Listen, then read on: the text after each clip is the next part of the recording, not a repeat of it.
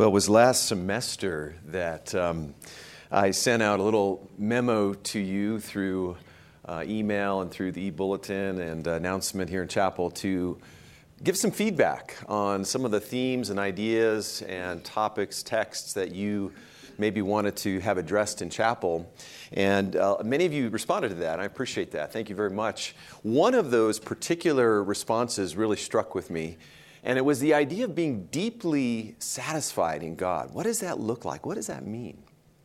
And I said, we're going to do a little mini-series on that the next semester. So this week and next week, we're going to have 4 messages that deal with that topic. Deal with it expositionally from the Scriptures, deal with it testimonially from personal testimony. And we're going to talk about what it means to be deeply satisfied. That Piper video really struck me when I saw it for the first time. I said that he's grasping at something that we all long for and that we all want. So this morning, I'd like to encourage you to take a copy of the Scriptures and turn to John chapter 4, digital, printed, or in your brain if you got it memorized, all right? So John chapter 4 is where we're going to be, and this is a familiar text to many of you. How many of you are in the Gospel of John class right now? Gospel of John. And is Dan Wilinga instructor for that? I envy Dan because I love the Gospel of John. I love that gospel. It is such a rich gospel. I'm a bit jealous that he gets to teach it. One of the things that I really like about John is that it is so clearly laid out from beginning to end. It is purposeful. It is so clearly laid out from beginning to end. And as we know, as you get to the end of John, you have a purpose statement given right there in chapter 20, the second to last chapter of the gospel in verse 30 and 31. He says this, "Therefore many other signs Jesus also performed in the presence of his disciples, which are not written, but these have been written so that you may believe that Jesus is the Christ, the Son of God, and that believing, you might have life in his name." So it's really clear in John that the Holy Spirit's purpose is to convince the reader through the gospel account to believe in Christ. It is through belief in Christ that one has life in Christ. That's how you can sum up John. Or if you want to expand on that just a little bit, you could see it this way. John presents undeniable evidence about Jesus to lead the reader to believe unreservedly in Jesus and subsequently be completely changed by Jesus and thereby enjoy everlasting life with Jesus. Did you get that? Let me say it again. John presents undeniable evidence about Jesus to lead the reader to believe unreservedly in Jesus and subsequently be completely changed by Jesus and thereby enjoy everlasting life with Jesus. That's the Gospel of John. And so John does this by presenting in vivid detail these portraits, these little vignettes of Christ. He presents the words and the miracles of Christ. We have the 7 I am declarations. We have the 7 miracles. We have a very detailed account of the last week of Jesus' life leading up to the cross, the crucifixion, the resurrection, and then the restoration and recommissioning of the disciples, one of my favorite chapters in all the New Testament, John 21. But in John chapter 4, he records for us a very unusual story. It's a story about an encounter with a woman in Samaria, a Samaritan woman. That's all we know. We don't know her name. We just know she's a woman from Samaria. And one of the reasons that I believe in the inspiration of Scripture is because any Jew writing this would never put this in their account. They would never include this story in a gospel account if they were making it up. If they were just fabricating the story, because this story wouldn't make sense to the Jews. They hated the Samaritans. There was a deep animosity toward the Samaritans. So the very fact that we have this account is one of the ways that it testifies to the veracity of God's Word. One author, John MacArthur, said this: "The Samaritans were the result of the deportation of the 10 northern tribes when Israel was conquered by Assyria." Remember that? 721 BC. The Assyrians brought in others to populate the conquered territory. So they kind of took some of them away, and then they replaced some of the Assyrians with them, and then they intermingled and intermarried. And then they came to practice a faith that was a variant of the Mosaic faith. And the Israelites regarded these Samaritans as illegitimate, as heretics, as imposters in the promised land. The Samaritans set up a temple on Mount Gerizim, but the Jews, in a frenzy of patriotism, destroyed it near the end of the 2nd century BC. So there's this religious and racial and historical animosity that existed between these two groups. And we would never have this account if it was just fabricated, made up. They would never include an account of the Messiah meeting with a woman, and of all that, a Samaritan woman. Now, if you want more background to all that, you can go to 2 Kings 17. It gives the whole background of that story. But basically, the Jews viewed the Samaritans as half-breeds, as religious mongrels, as idolaters. And so that's kind of the backdrop of the story. Now, I want us to read the text this morning. I want to read chapter 4, verses 3 through 18. And then I'm going to skip a few verses and go to verses 25 through 30. So why don't we stand in honor of God's word as I read John 4, 3 through 18. He left Judea and departed again into Galilee, and he had to pass through Samaria. So he came to a city of Samaria called Sychar, near the parcel of ground that Jacob gave to his son Joseph, and Jacob's well was there. And Jesus, therefore, being wearied from his journey, was sitting thus by the well. It was about the 6th hour. There came a woman of Samaria to draw water. And Jesus said to her, "Give me a drink." For his disciples had gone away into the city to buy food. The Samaritan woman, therefore, said to him, "How is it that you, being a Jew, ask me for a drink since I am a Samaritan woman? For Jews have no dealings with Samaritans." Jesus answered and said to her, "If you knew the gift of God, and who is it that says to you, 'Give me a drink,' you would have asked him, and he would have given you living water." She said to him, "Sir, you have nothing to draw with, and the well's deep. Where then do you get that living water? You are not greater than our father Jacob, are you? Who gave us the well, and drink of it himself and his sons and his cattle?" Jesus answered and said to her, "Everyone who drinks of this water shall thirst again. But whoever drinks of the water that I shall give him shall never thirst. But the water that I shall give him shall become in him a well of water springing up to eternal life." The woman said to him, "Sir, give me this water, so that I will not be thirsty, nor have to come all the way here to draw." And he said to her, "Go call your husband and come here." The woman answered and said to him, "I have no husband." And Jesus said, "You have well said, 'I have no husband.' For you have had 5 husbands, and the one whom you now have is not your husband. This you have said truly." Then go to verse 25, if you would. The woman said to him, "I know that the Messiah is coming, he who is called Christ. When that one comes, he will declare all things to us." And Jesus said to her, "I who speak to you am he." At this point, his disciples came and they marveled that he had been speaking with a woman. Yet no one said, "What do you seek?" or "Why do you speak with her?" So the woman left her water pot and went into the city and said to the men, "Come, see a man who told me all the things that I have done. This is not the Christ, is it?" They went out of the city and were coming to him. You may be seated. Father, we just pray that you would open up and reveal this text to us, Lord, this account of Jesus with the Samaritan woman. Lord, there's so much here. Open our ears to hear, open our eyes to see. We pray this in your Son's name. Amen. You know, this story can be approached a number of different ways. I've seen this particular text used in an evangelism class as kind of a textbook case of how to do evangelism, and maybe you've seen it as well. And there's nothing wrong with using it that way. There are a lot of interesting approaches and techniques that Jesus uses with this woman, which are worth considering. The way he engages her in conversation, the way he transitions from something that is physical to something that is spiritual, from the physical to the immaterial, or the material to the immaterial, the way he funnels the conversation to the place where the woman actually discovers who he is.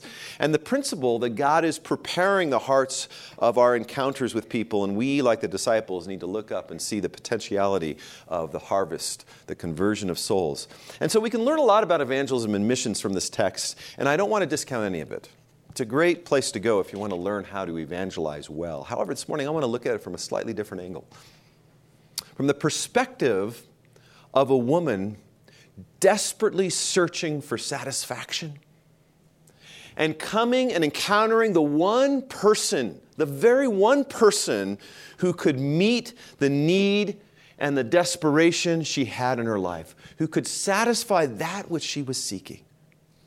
And I think if you missed that in the text, you kind of missed the heart of the story, because at the heart of the story is this search for satisfaction. So kind of the idea here is to consider this very simple outline. Very simple outline. I started with 4 points, I went to 2. I'm learning as I go on in my study of Scripture, try to keep things as simple as possible. And so the first point is the search for soul satisfaction, if I can say that correctly. And secondly, the source of soul satisfaction. The search and the source. And the key idea or analogy that Jesus builds in his conversation with this woman is the idea of thirst, right? The idea of thirst, thirsting for water.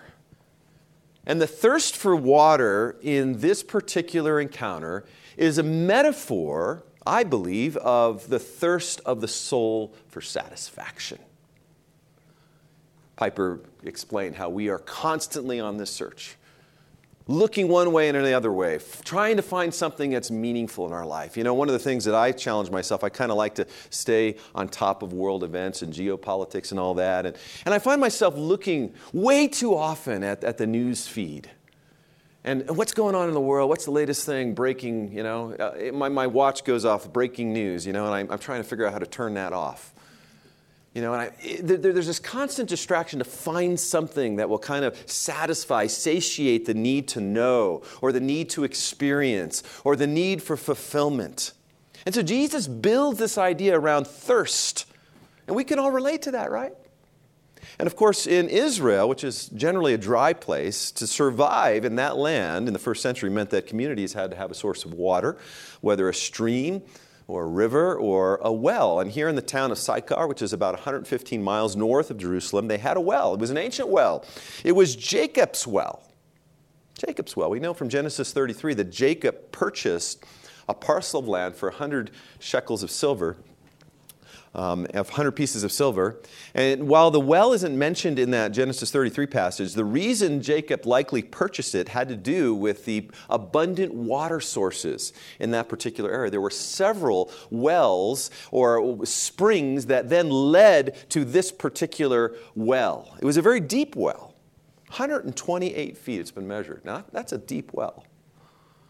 I want you to imagine for a moment, every single day people would have to come and draw water. We just turn on our faucets and pew, water's there, right? We take it for granted. But they would have to come every single day with clay pots, large ones, and they would have to take it and they would have to put either a basket or a pot down in there very carefully, go all the way down, 128 feet, and then pull it up, full of water, heavy, water's heavy, and then pull it out and put it in another water pot over here, and then do the same thing over until they had enough to take for the day or for the next couple days. You see, they were dependent upon water. And this was a deep well. This well was right between two mountains, right on a pass between Mount Gerizim and Mount Ebal. For those of you headed to Israel next winter, and I just want to encourage you, if you haven't considered that, you need to prayerfully consider that. You say, oh, it's too much money, there's no way. You know what, don't say it, God. Don't say it. God owns the cattle on 1,000 hills. You know, I went to Israel way too late in my Christian experience. I wish I had gone far earlier, because it would have just opened up a world for me in my study of Scripture. So I want to encourage you to consider that, pray about that. That'll be for another time. We'll talk about that. But you will go by this area most likely. You will see these mountains. And so Jesus meets this Samaritan woman at this well, Jacob's well, and a conversation ensues. And Jesus, knowing this woman's heart and knowing her greatest need, takes the conversation from the topic of physical water, which was so vital to their physical existence, to spiritual water, which is absolutely vital to spiritual existence, spiritual life. Because without physical water, there's no physical life. Without spiritual water, there's no spiritual life. That's the equation there. That's the equivalency. And Scripture is replete with analogies that compare water to the source of spiritual life. This isn't too far of a stretch. And so when Jesus comes and starts talking about this, it might have brought up in their minds the remembrances of the Old Testament prophets like Isaiah and Jeremiah, Isaiah 55. Ho, everyone who thirsts, come to the waters. And you who have no money, come buy, eat, come buy wine and milk without money and without cost. Why do you spend money for that which is not bread, and your wages for that which does not satisfy? Listen carefully to me and eat what is good and delight yourself in abundance. And then in Isaiah 41, it says, the afflicted and needy are seeking water, but there is none, and their tongue is parched with thirst. I, the Lord, will answer them myself. Jesus is the very fulfillment of that passage. And so our Lord, in a masterful way, takes the conversation from physical water, which was there to satisfy the physical thirst, to spiritual water, which was offered to satisfy spiritual thirst. So, to keep things simple, we're just going to do that simple outline there, the search for soul satisfaction. Now, this woman, what was she trying to find satisfaction in? Can I just give you a couple of suggestions, maybe three? Number one, her roots. Her roots. Look at verses 11 and 12. She said to him, Sir, you have nothing to draw with. The well is deep. Where then do you get that living water? Now notice verse 12. You are not greater than our father Jacob?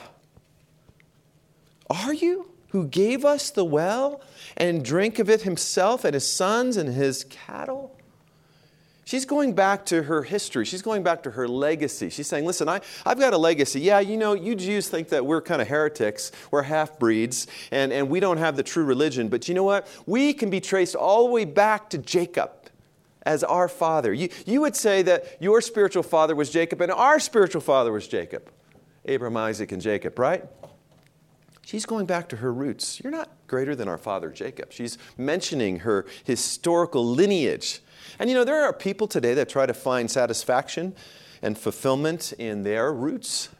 I remember in the church that I recently came from in Oregon, in Bend, Oregon. Bend is on the eastern flank of the Cascade Range of the Cascade Mountains, and it was a place. Bend was known that the original name of the town was Farewell Bend, because on the Oregon Trail they would come to this place, and it would be kind of a last stopping point along the Deschutes River. They kind of get supplies, get water, get refreshed before they head over the mountains to the Willamette Valley.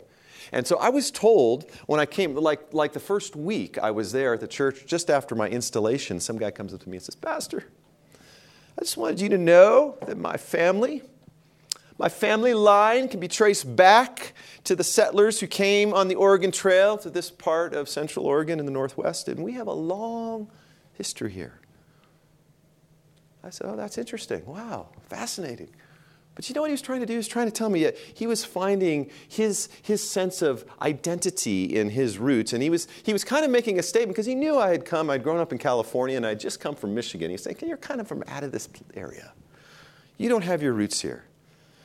He fit because of his family heritage, and some people find source of meaning in this. It's not about their identity as a person, but their connections to other people in the past or in the present.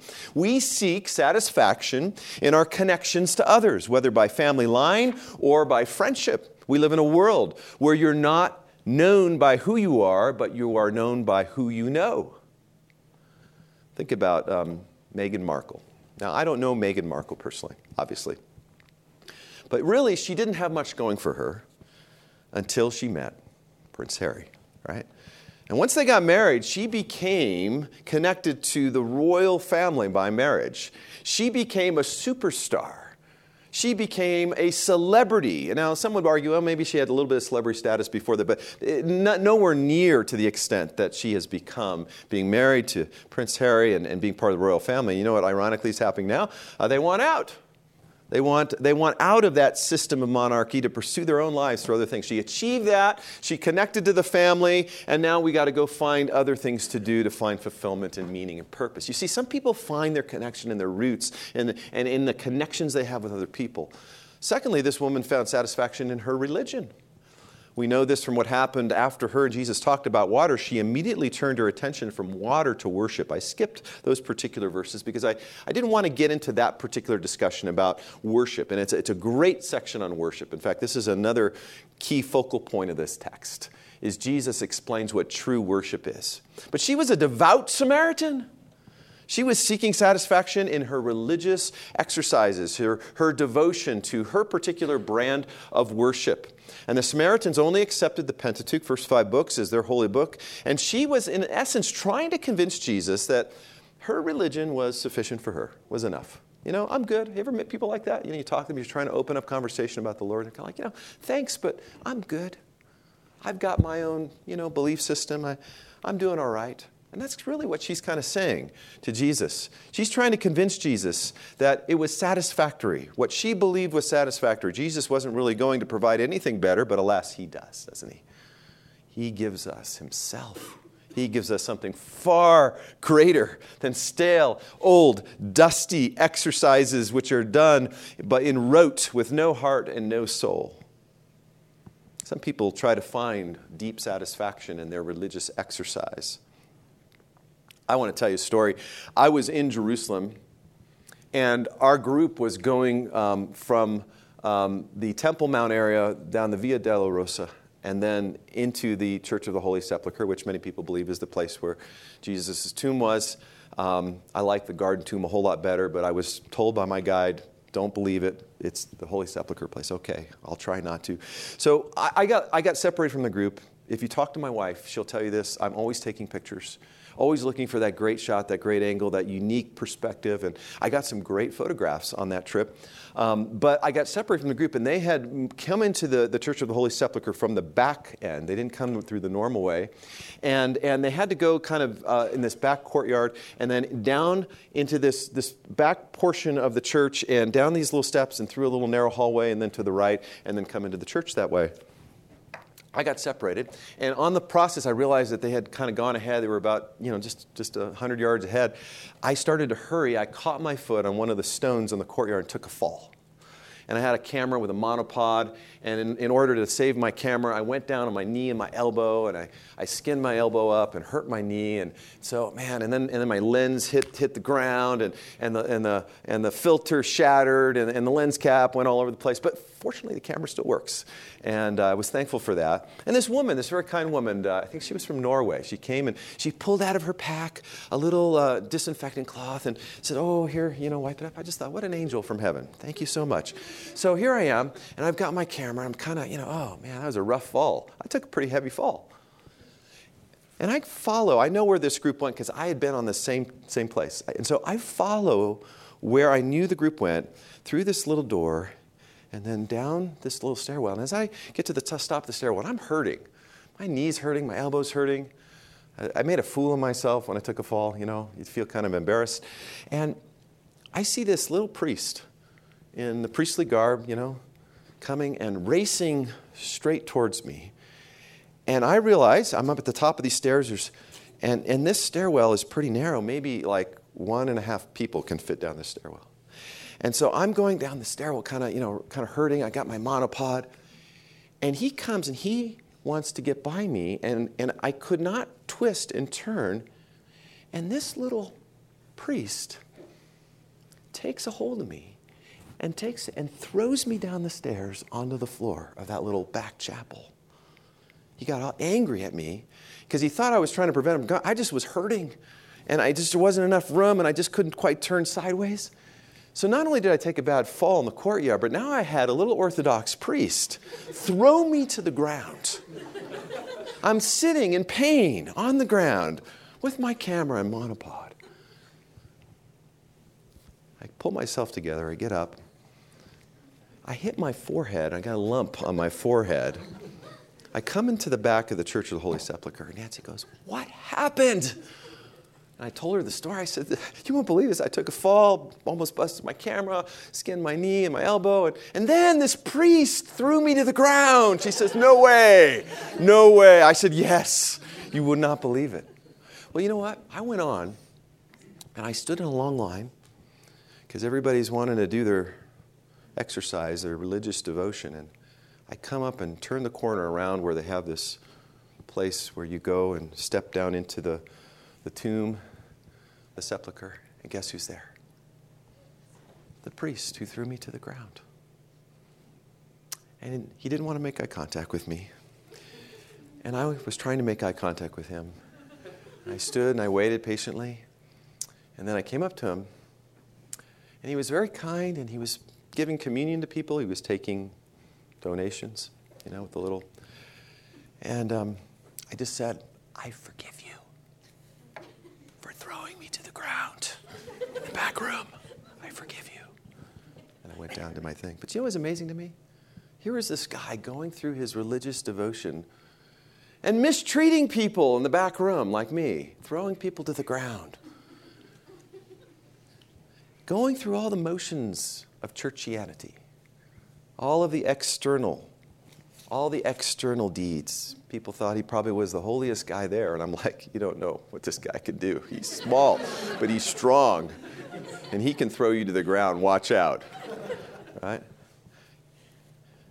In his anger, he did this. You know, sometimes I fear that we make our relationship with Jesus kind of like what happened there.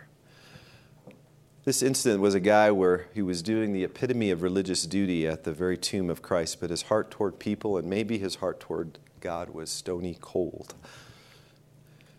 And sometimes I fear, because I know my own heart, that we sometimes view our relationship with Christ as kind of this series of do's and don'ts.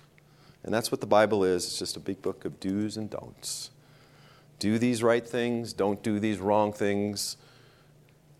And we miss the very essence of what Jesus was talking about with this woman. The wellspring of eternal life. We operate with this idea that somehow our relationship with God is transactional. You know, kind of, you scratch my back, God, and I'll scratch your back. I'll do good things for you if you kind of do good things for me. And we kind of have this exchange going. And that is so far from the truth. So this woman was trying to find satisfaction in her roots. She was trying to find satisfaction in her religion, and she was also trying to find satisfaction in relationships. It doesn't take a Phi Beta Kappa to see that this Samaritan woman had been through a lot of men. Jesus surfaces this when he asked her to bring her husband. Verse 16, bring your husband here. And she answered and says, she has no husband. It's a good way to kind of turn away the answer, right? But of course, she didn't know who she was talking to. And Jesus reveals the truth. Correct. You have no husband, but you're living with a lover. And by the way, you've been through 5 husbands. Now, I just want to tell you something. I tend to be a bit more compassionate toward this woman than some commentators have been. It's quite possible that she was widowed more than once. Lifespans were quite short. And in the inbreeding of the Samaritans, there possibly were all kinds of genetic anomalies. Who knows? And also, she could have been divorced. And in that particular day, in that society, a divorced woman was not viewed in any positive terms. And they had very little means of provision. And they were held in very low esteem. And so in verse 27, notice how the disciples, when they came back on the scene, they saw Jesus with this woman. Notice how the disciples said, they came to her and they marveled that he had been speaking with a woman. The woman. Yet no one said, what do you seek? They just kept quiet. They didn't want to bring the issue up. So we don't know her whole story, and that's why I'm a bit hesitant to judge her too harshly. But what is clear is that she had made many attempts at finding love and security, all foiled by her own failure and the failure of others, or just the difficulty of life. And so she had given up on marriage altogether and just decided it was better to shack up with somebody. And as a result of this, it brought shame and it brought isolation. You want to see something interesting? It's interesting that when Jesus came to the well, it was the 6th hour. That's about noontime in the Jewish clock. And normally people wouldn't be drawing water at that time. Why? Any idea? It's hot. When would you draw water? You draw water in the morning and you draw water in the evening. You don't go and draw from a 128-foot well while the sun is beating down on your head. Why was she going at noon? Why did Jesus meet her at noon? Because she wanted to be away from people. She wanted to remain isolated. She wanted to avoid attention and scorn from others in her village. It was at that time of day she was less likely to encounter silent judgment and whispers. You see, she had tried to find satisfaction in relationships with men, and they had all failed. They had proven to be unfulfilling and maybe even deeply hurtful. And so we might as well throw off any semblance of morality and just get the benefits of marriage without the commitment. You know, that's where our society is at. They want all the benefits of marriage without any of the commitment, right? And there are many people today who think that their lives will be complete when they are in relationship with that special one person, right? In 10 days, we have this weird holiday called Valentine's Day, St. Valentine, Cupid's love, romance, right? And while I'm a bit of a romantic at heart, the lie behind the world's celebration is that somehow finding that one right person is going to bring you the satisfaction that you are looking for in your life. And if you are not in a relationship with somebody right now, you're missing out. And you got to find that one right person. Now, I'm not against relationships, and I'm not against the concept of marriage and the beauty of marriage and the joy of marriage. But I was talking with one of our students here in this body, in this student body, and I was asking him, because he had just gotten married a few months ago, how's married life? And he goes, it's good and it's hard. That's a good description. It's good and it's hard. Even the desire for sexual satisfaction, as amazing as that can be in a committed Christian marriage, is short-lived. It does not truly satisfy the aching of our hearts. And so this woman sought satisfaction in her roots, her religion, her relationships, and there are many other ways I think that people seek satisfaction today. We could talk about a lot of things, experiences, thrill-seeking. I saw a video. My son, Jonathan, came to our house at Christmas, and he showed us a video. It was about a guy who scaled El Capitan in Yosemite National Park without any ropes. What was it called? Free Solo. Thank you. Free Solo. That movie scared the heck out of me because I just could not take the scenes. He's up there. He has nothing to... And he gets to the top, and he did it in like 2.5 hours and 3 hours or something like that. He accomplished something that nobody able to accomplish. And they asked him, well, what are you going to do next? And he's going, I'm going to go find another mountain to climb. But, experiences, thrill-seeking, travel. I've had the privilege and the opportunity to travel a bit, but I find that sometimes travel doesn't really scratch the itch. Excelling. That's another way people find satisfaction. Maybe you want to excel at academics or excel at your career. You have a particular skill that you're really good at. And they try to find satisfaction in that. Maybe it's an emotional expression, seeking satisfaction in a wild frenzy of a rock concert or some other emotional experience. But like this woman experienced, these pursuits leave the soul empty, parched, dried up, looking for more. Whether it be in your roots, your religious experiences, your relationships, whether it be in your experiences sought, the excellence pursued, or the emotions expressed, after a short while, you will find a deep, achy emptiness in your soul. Jesus said to the woman with precision, everyone who drinks of this water will thirst again. Isn't that what Jeremiah said? In Jeremiah 2:13, my people have committed two evils. They have forsaken me. Listen to this, the fountain of living water. Living waters, to hew for themselves cisterns, broken cisterns that can hold no water. That's such a beautiful description of what happens when we try to pursue satisfaction and all these other things. And this woman of Samaria really expresses every person. I think she represents every person. It's a real story. It's not a parable, but I think she represents every person. Every person's search for soul satisfaction. You say, well, that brings us to the second point. There's the search, and then there's the source. The source. Jesus starts with the physical, moves to the spiritual. And much of what he did in his teaching was in alignment with this parabolic approach. And notice Jesus' playful use of the analogy in verse 10. He says this, if you knew the gift of God and who it is. See, now he's talking about not a what, but a who. We sometimes talk about this in our own evangelical Christianity. We talk about grace, as if it's some commodity that God dispenses. He gives you grace. But I tend to think of grace as a who and not necessarily a what. It's the person of Jesus. He's offering himself to us. He uses this as an analogy. And water isn't a living thing, right? I mean, it's got two hydrogen molecules. I'm not a chemist. One oxygen molecule. But there's no organic life to water. But you know what? One cannot live without water. You'll die in a few days without water. You can go 40, 50 days without food, but you can't go very long without water. Our lives are short. They're like a vapor, James says. If we want eternal life, we must have living water. This is the analogy that Jesus is using. A wellspring that constantly bubbles up.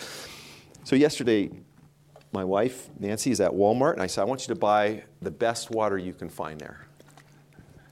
Has anybody ever had this water? Okay. It's expensive water. They ship this all the way from the island of Fiji. But when you drink this water, when you open it up and you taste it, and you've been drinking Bozeman water, and by the way, I'm sorry, but Bend water is much better than Bozeman water. I have to say that right now.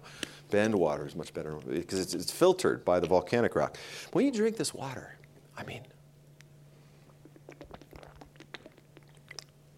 it is the best water.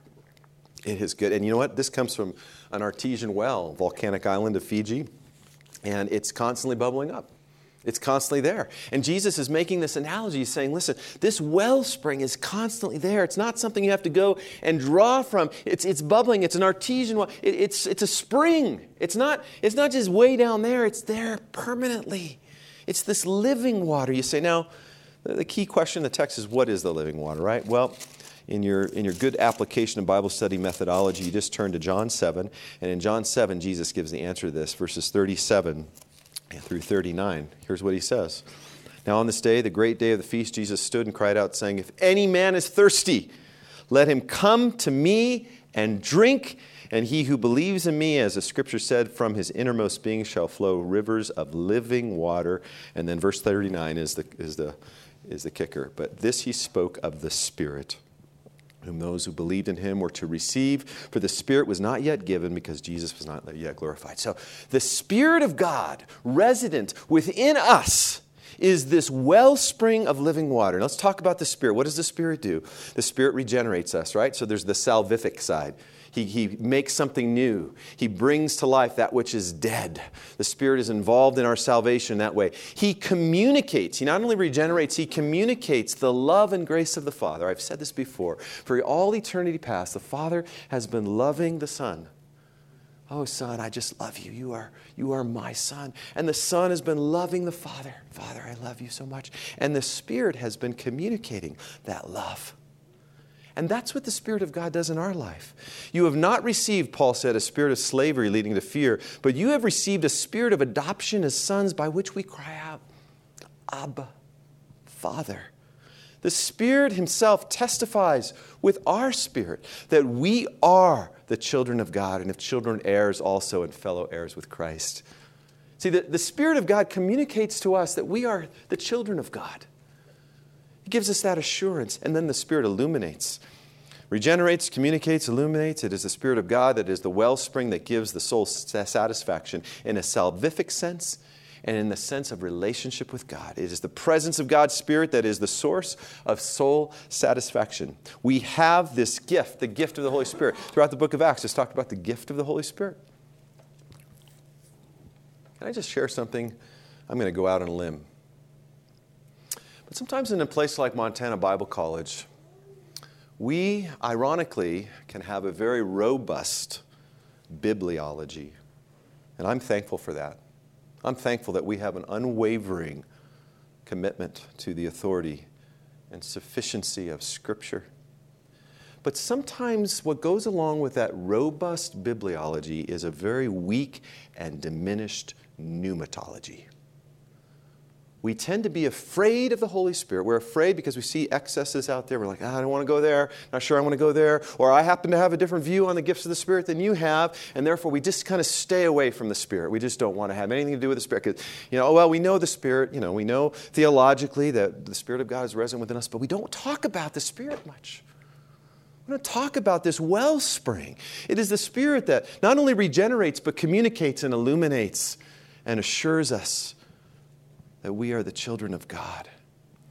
Christianity without the Holy Spirit is dead orthodoxy. Our souls are thirsty, and without the presence of God's Spirit within us, enlivening us, encouraging us, empowering us, we are dead. And perhaps this is what the psalmist was referring to in the passage I shared. As the deer pants, my soul pants for you in a dry and weary land. O God, you are my God. I shall seek you earnestly. My soul thirsts for you. My flesh yearns for you. You see, without the Spirit, we do not have life. You do not have love, joy, peace, patience, kindness, goodness, gentleness, or self-control. Without the Spirit, you have none of those things. And those are important virtues. We can't get those through spiritual self-effort. You can't get those things through pulling your bootstraps up and say, I just got to try a little harder. Just keep at it, Spiritual self-effort. No, you need the Spirit of God producing in you that which you cannot produce yourself. This is the source of soul satisfaction. And it is the Spirit of God that reminds us that we are the children of God. We need that every single day. People talk about being gospel-centered. Being gospel-centered is about being centered on the Spirit. Well, my time has rapidly gone. I wanted to show you one video. This is, we just had a Super Bowl. I'm not a big football fan, but Tom Brady has won, like 7 or 8 Super Bowls? This was an interview with Tom Brady after his 3rd Super Bowl win. 2005. He's got a baby face here, okay? New England Patriots quarterback. So I just want to go to that one. See if we can go to it. And can you push the button? Maybe turn off the lights, push the button. Can you go out to restaurants? If I have the energy to deal with, putting a happy face on, sometimes I don't feel like that. Now, you seem a bit the reluctant star. Well, the problem is you can't have one without the other. You can't have the football fame and not the other stuff. So in a lot of ways, I've created this myself. This is what you always wanted. You're right. You're right. It has. And I didn't think it came with all the other baggage, though. The most eligible bachelor in America. Well, it's very flattering. But at the same time, I don't think I sleep any better at night. Being that. No way. You mean like alone or not alone? What did you mean by that? Yeah, that's right.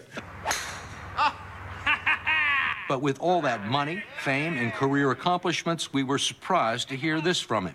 Why do I have 3 Super Bowl rings and still think there's something greater out there for me?